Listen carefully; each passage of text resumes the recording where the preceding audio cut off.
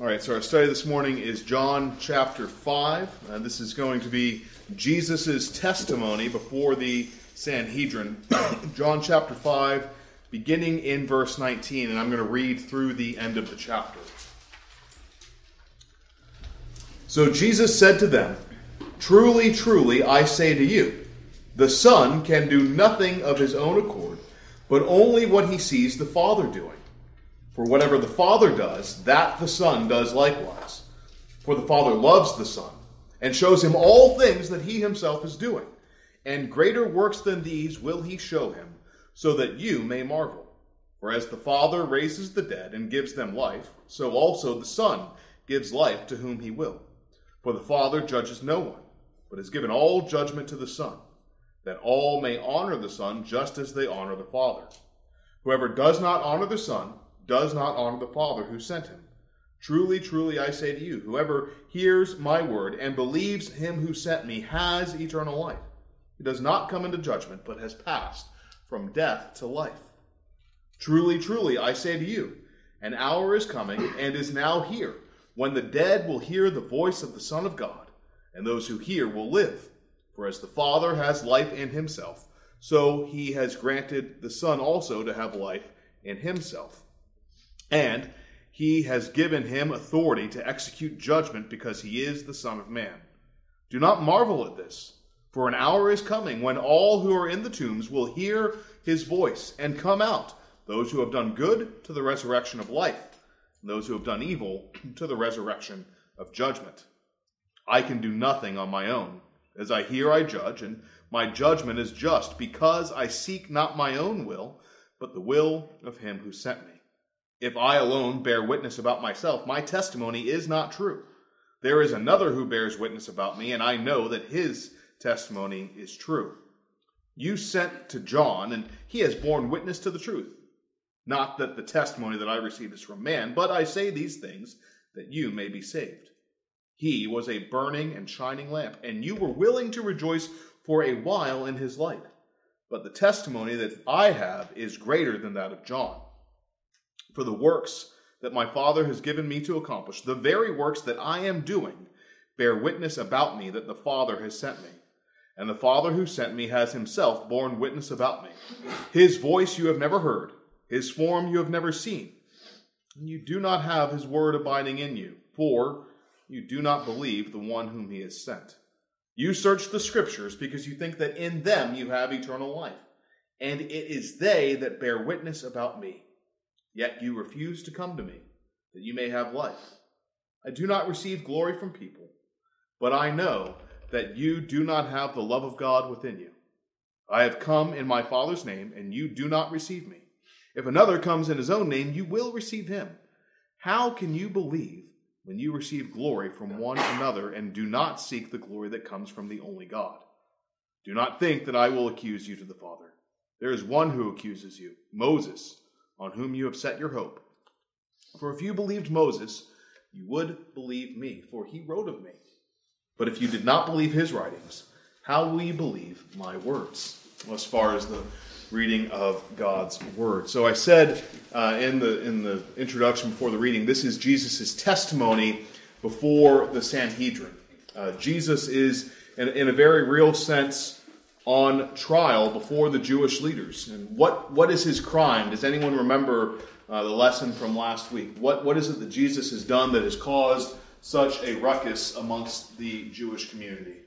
Ethan. He healed a man on the Sabbath. He healed a man on the Sabbath. That was mistake number one. And then there was kerfuffle number two that made it even worse than that. That started it.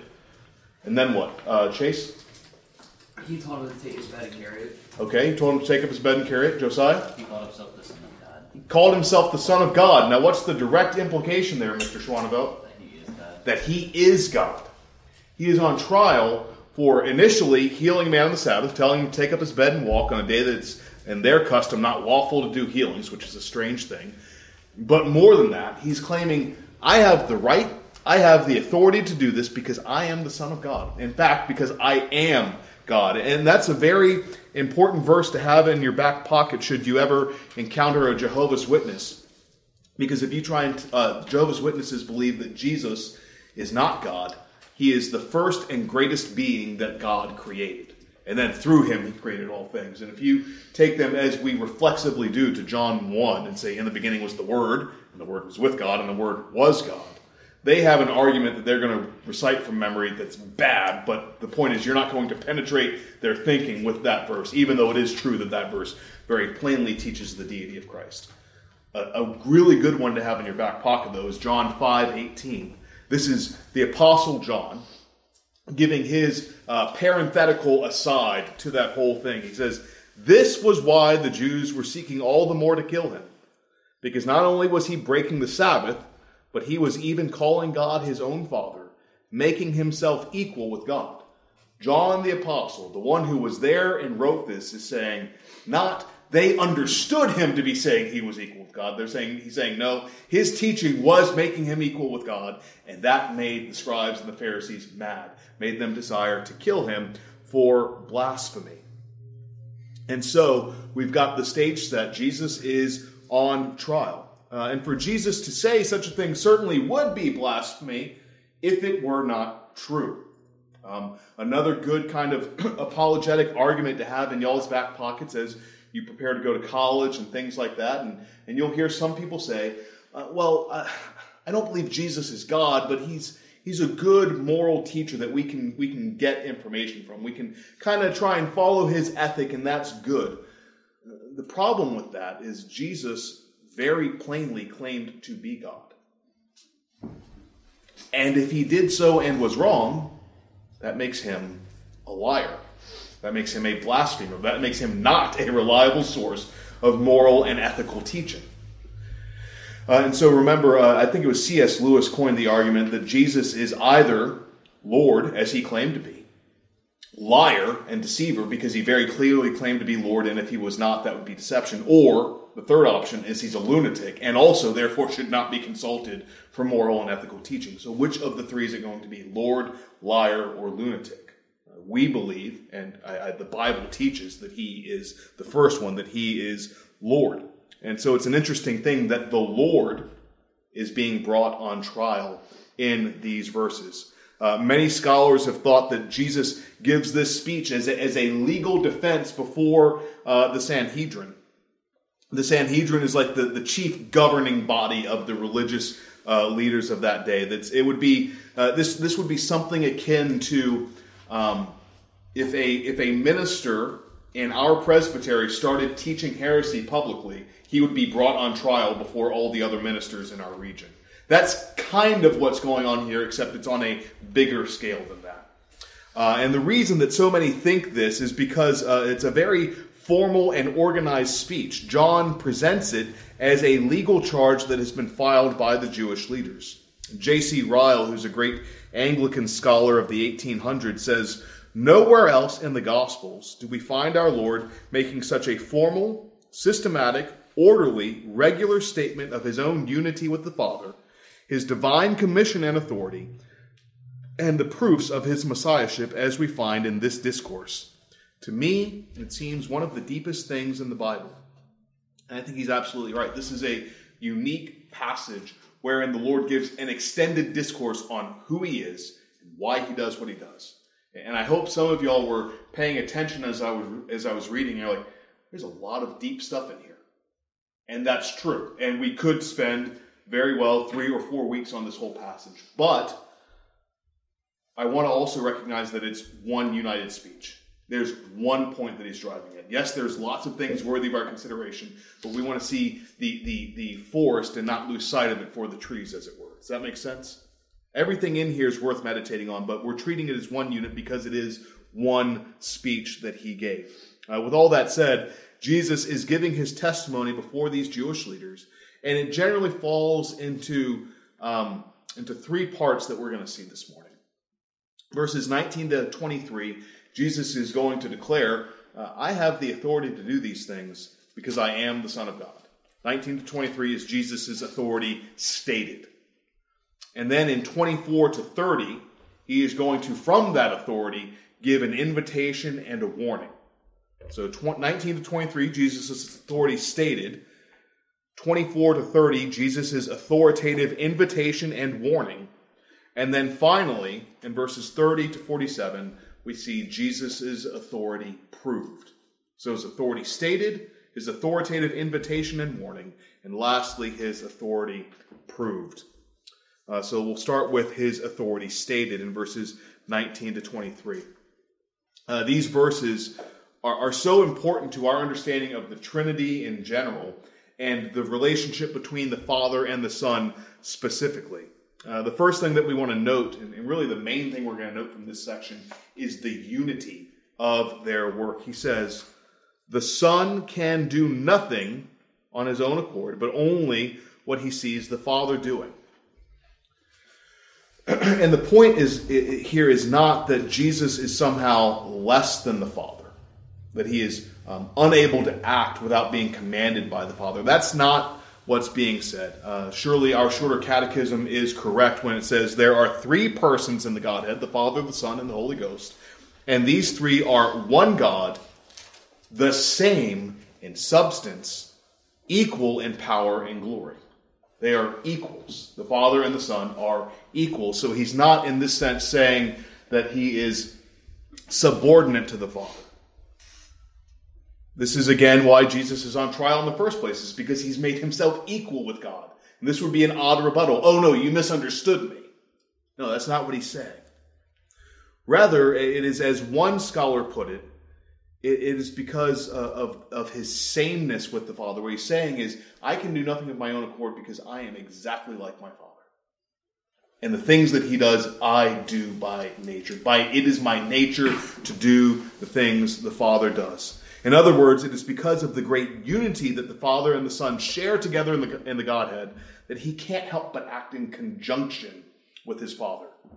John Calvin would put it this way: in this work, that is the work that God does, there is no difference between him and his Father. Lack of difference does not mean lack of distinction, right? We can recognize the Father, we can recognize the Son. They're distinct, but they are utterly and totally united. The Father and the Son, being two persons of the Godhead, are united in purpose. Namely, that purpose is in the case of redemption and election, right? The Father chose those who would be saved from before the foundations of the world. And the Son, in time, came and redeemed those whom the Father chose. Jesus is going to say in the next chapter that all that the Father gives to me, that's what happens first, will come to me. And he who comes to me, I will in no way cast off. They are united. They desired to save the same people. They are united in all of the works that they carry out. The Holy Spirit also being sent to effectually call those whom the Father chose, those whom the Son died to save. One artist put it this way, that the Father chooses them, the Son is bruised for them, and the Holy Spirit renews and produces fruit in them. They are all three united for the same people. And some may take the lead on particular aspects or particular works that God does. The Father may be primary in some ways, the Spirit in others, the Son in others. But the point is, they all do everything together. Another scholar, and I'm quoting a lot of scholars here because it's important that we get precision and specificity with what we're saying, because this is an area that a lot of people speak unclearly about, and that leads to lack of clarity for you.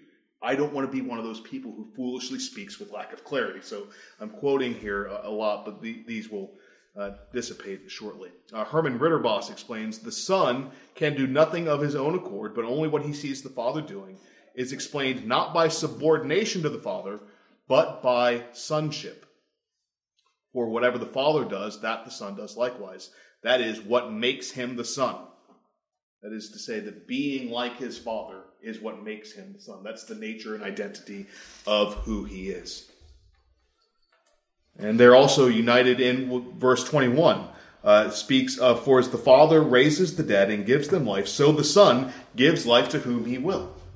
This is what I was just speaking about earlier.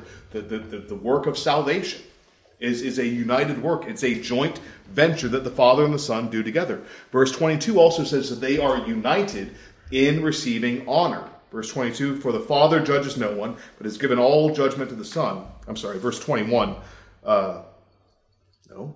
23. that all may honor the Son just as they honor the Father. Whoever does not honor the Son does not honor the Father who sent him. They are so united that to fail to honor one is to fail to honor both. You can't say, I have a good relationship with the Son, but not so much with the Father.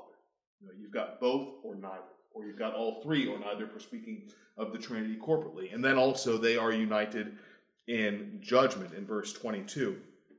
The Father judges no one, but has given all judgment to the Son. He has delegated that to him and endorses it. So whatever the Son's verdict on you is, so is the Father's. And this is another really important thing for you all to get straight in our thinking. Because I'll never forget my first semester in seminary, I was sitting in Reformed Spirituality. And the professor asks us, what comes to mind when you think of God the Father? Just what are some words that come to mind when you think of God the Father? And these are men, myself included, training for gospel ministry. We've done a fair bit of reading before we got to seminary. And we're pretty committed to this stuff. And without fail, every single one of us listed something about his wrath, about his judgment, about his displeasure of sin. All of those are true. There were, 15 of us in that room. Not one of us talked about his love, his grace, and his mercy. Because that's the way people tend to default think of the Father. The Father is harsh and the Son makes us lovable or something like that. And that is wrong. And it's clearly laid out in this passage that they are united. So it ought to be that when we think of Jesus' love for us, when we think of his kindness for us, he loved me and gave himself for me, Galatians 2:20. That we remember that it's not just him, it's also the Father who so loved the world that he gave his only begotten Son. They are united in their love for you. That's why it's important to get this unity thing down for them, so that you would not have a imbalanced relationship with your triune God, that you would know that as the Son looks on you with pity, protection, provision, so does the Father. And more than that, this is good news for you because it means that you will never be caught in the middle of a disagreement within the Godhead. I don't know if you've ever been in the situation where you're under two authorities that are equal in their authority and they don't agree. It's rough. It's awkward. It's uncomfortable because you don't know what to do. You don't know you don't know which one to listen to because they're both in power. They're both in control. And what do I do if they're not on the same page? I've told some of you this story before, but I had that experience again not long ago. I was going for my licensure exams to be licensed to preach in this presbytery. And Dr. Phillips is on that committee, and Dr. Pipa from Greenville Seminary was on that committee. And they had a question about which they disagreed on the answer. So either way I went, I was wrong by someone who was going to vote on whether or not I could be a preacher licensed in this presbytery. And I won't go into all the details of how that got reconciled, but the point is, you'll never have to deal with that within the Godhead. They're completely united, of one mind, and one purpose, and one love for you. Because they are united, you never have to worry about what's the right thing to do. Who should I obey? Who should I listen to? No, both. Because they agree. They're utterly united in their purpose. That's Jesus' first offense. His second, actually, it's interesting, is he turns the table on them in verses 24 to 30. Because he's going to say, being who I am, it is not me who is on trial here, but you. He says, truly, truly, I say to you, whoever hears my word and believes him who sent me has eternal life. He does not come to judgment, but has passed from death to life. John 5:24 is another really important verse to have, I would recommend memorized. I would recommend if you want to spend the next couple of days memorizing one passage of Scripture, John 5:24. He who believes my word, or he who hears my word and believes him who sent me has eternal life. He does not come into judgment, but has passed from death to life. This is an invitation by Christ to the men that have him on trial. Hear my word. Believe in him who sent me, because if you do, you will pass from judgment. You're currently under judgment because of your hardness of heart, because of your sin. But if you would but hear and listen and believe, you would pass he makes the same offer that you might not only hear the word of God, but that you might believe it. And the Greek word that's translated believe here, believe is a good translation. I'm not saying it's not, but it has more than just saying, I believe that's true. It's believing and trusting that it's true, right? And so what's the difference in that? One very popular illustration of the difference between believing and trusting is saying, I believe that this chair could hold me if I sat upon it. It looks sturdy. I believe I saw somebody sitting up here playing guitar the other day. I believe it can do that. Trusting is the act of actually sitting down and relying on it to do what I believe it can do. You guys see the difference there. And the invitation that Jesus offers is not only to believe what he's saying is true, but to actually trust in it, to depend on it, to live as though it were true. And to know it as a point of faith. It is only when we rest in the truth of God's word, when we trust in the truth of God's word, that we actually experience its life-giving power. And then notice also, he says, he does not say, passes from death to one day receive life. You get eternal life the moment that you believe and trust in his word, which means that you are currently, right now, in possession of that new nature that will live forever. And you get to nourish and strengthen it in this life. And he begins to kind of develop that thought in verse 25 and making clear why this is so important. Why does this matter? That's the authoritative invitation. Hear my word and believe him who sent me. Then there's the authoritative warning. And he begins again with this formula, truly, truly. And it's a phrase that he uses often to introduce a particularly important statement. And before we get to that, what that statement is, it's important that we note that the words of Jesus are not only the ones of one who has authority, but they're the words of one who speaks the truth. Again, you guys will experience this as you grow up and go get jobs and other things, and you find yourself under people's authority, and they do have authority, but maybe they're not telling you the truth. Maybe it's a lie. We often call these people politicians. Jesus is not a politician. He speaks from authority, and what he says is true and reliable. And what it is that he says, what he warns them of, is that there's an hour coming, and is now here, when the dead will hear the voice of the Son of God, and those who hear will live. Those who hear now will live. That hour has come to hear and to believe. And then he says that there is another hour coming. He says that there is an hour coming when all who are in the tombs will hear his voice and come out. Those who have done good to the resurrection of life, and those who have done evil to the resurrection of judgment. I think it was Dr. Gaffin that said that the focus of all of Jesus' teaching is actually primary eschatological. That is to say, he's focusing everything he's got on that coming day of resurrection. Jesus offers not just better life, but resurrection life, eternal life. And he warns not just of harsh judgment, but of eternal judgment. And he does so as one who speaks the truth in love. And it's true that there is a world to come. It's true that there are trials and afflictions that you will suffer in this life, but they are only but for a passing, fleeting moment, and that there is a world of eternity on the other side. And because that's true, it only makes sense that we pursue those things of the life to come now. I love the words of the Apostle Paul in Romans chapter 8 and verse 18 to 20, where he writes, "For I consider that the sufferings of this present time are not real." He doesn't say they're not real. They are real. They're not worth comparing to the glory that is to be revealed to us. For the creation waits eagerly, longing for the revealing of the sons of God.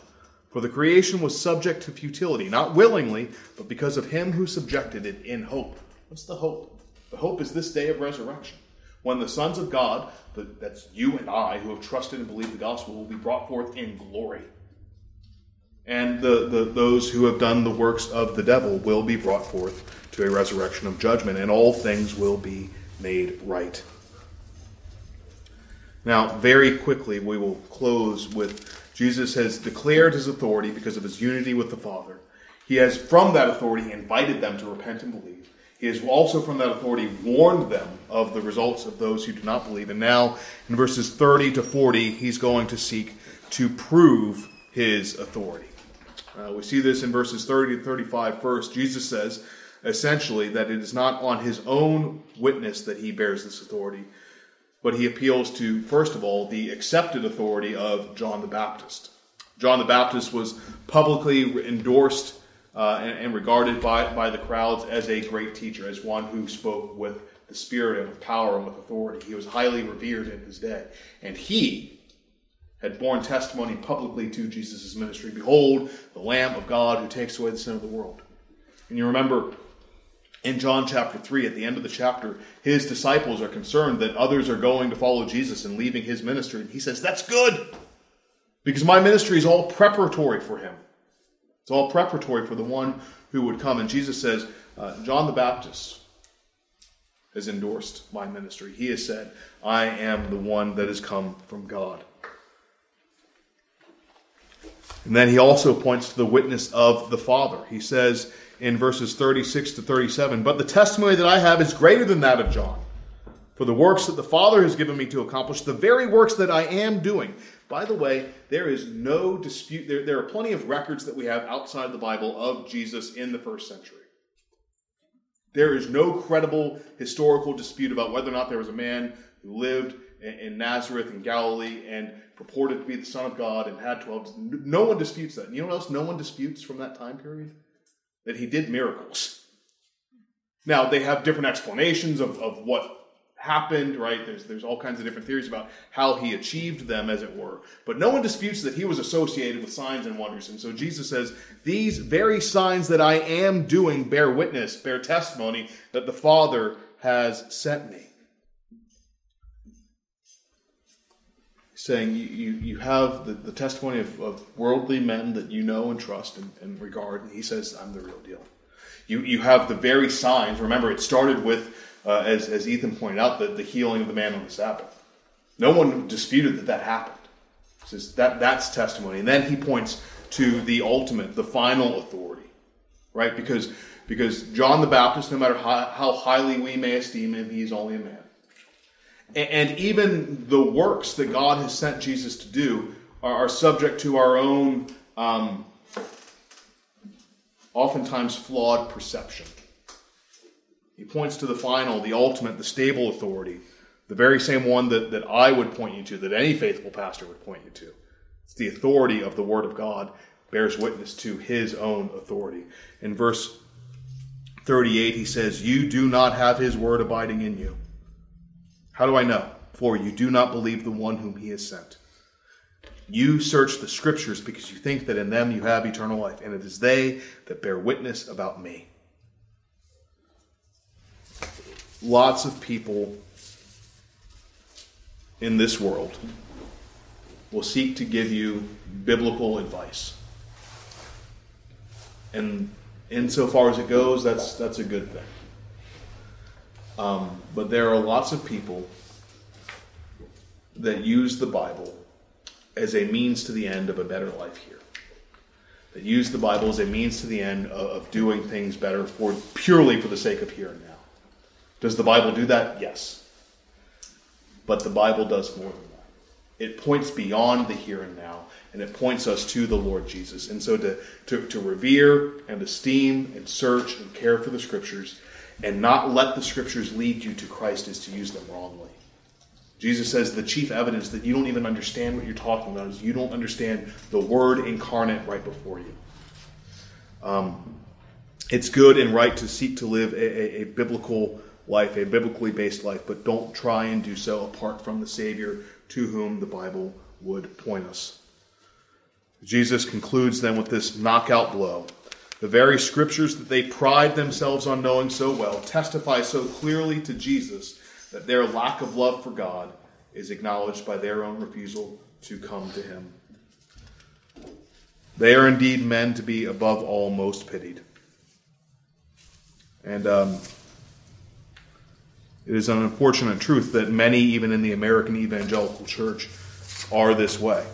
That they desire biblical, conservative morals and all those things, but they will not ultimately, when push comes to shove, bend the knee to the Lord Jesus. And let that not be so among us. Let's pray. God in heaven, we give thanks to you for your word, and we give thanks to you for the Savior who it reveals. I pray, Lord, for these my dear friends, that they would know you, the only true God, and Jesus Christ whom you have sent, and that in knowing him they would pass from death to life. In Jesus' name, amen.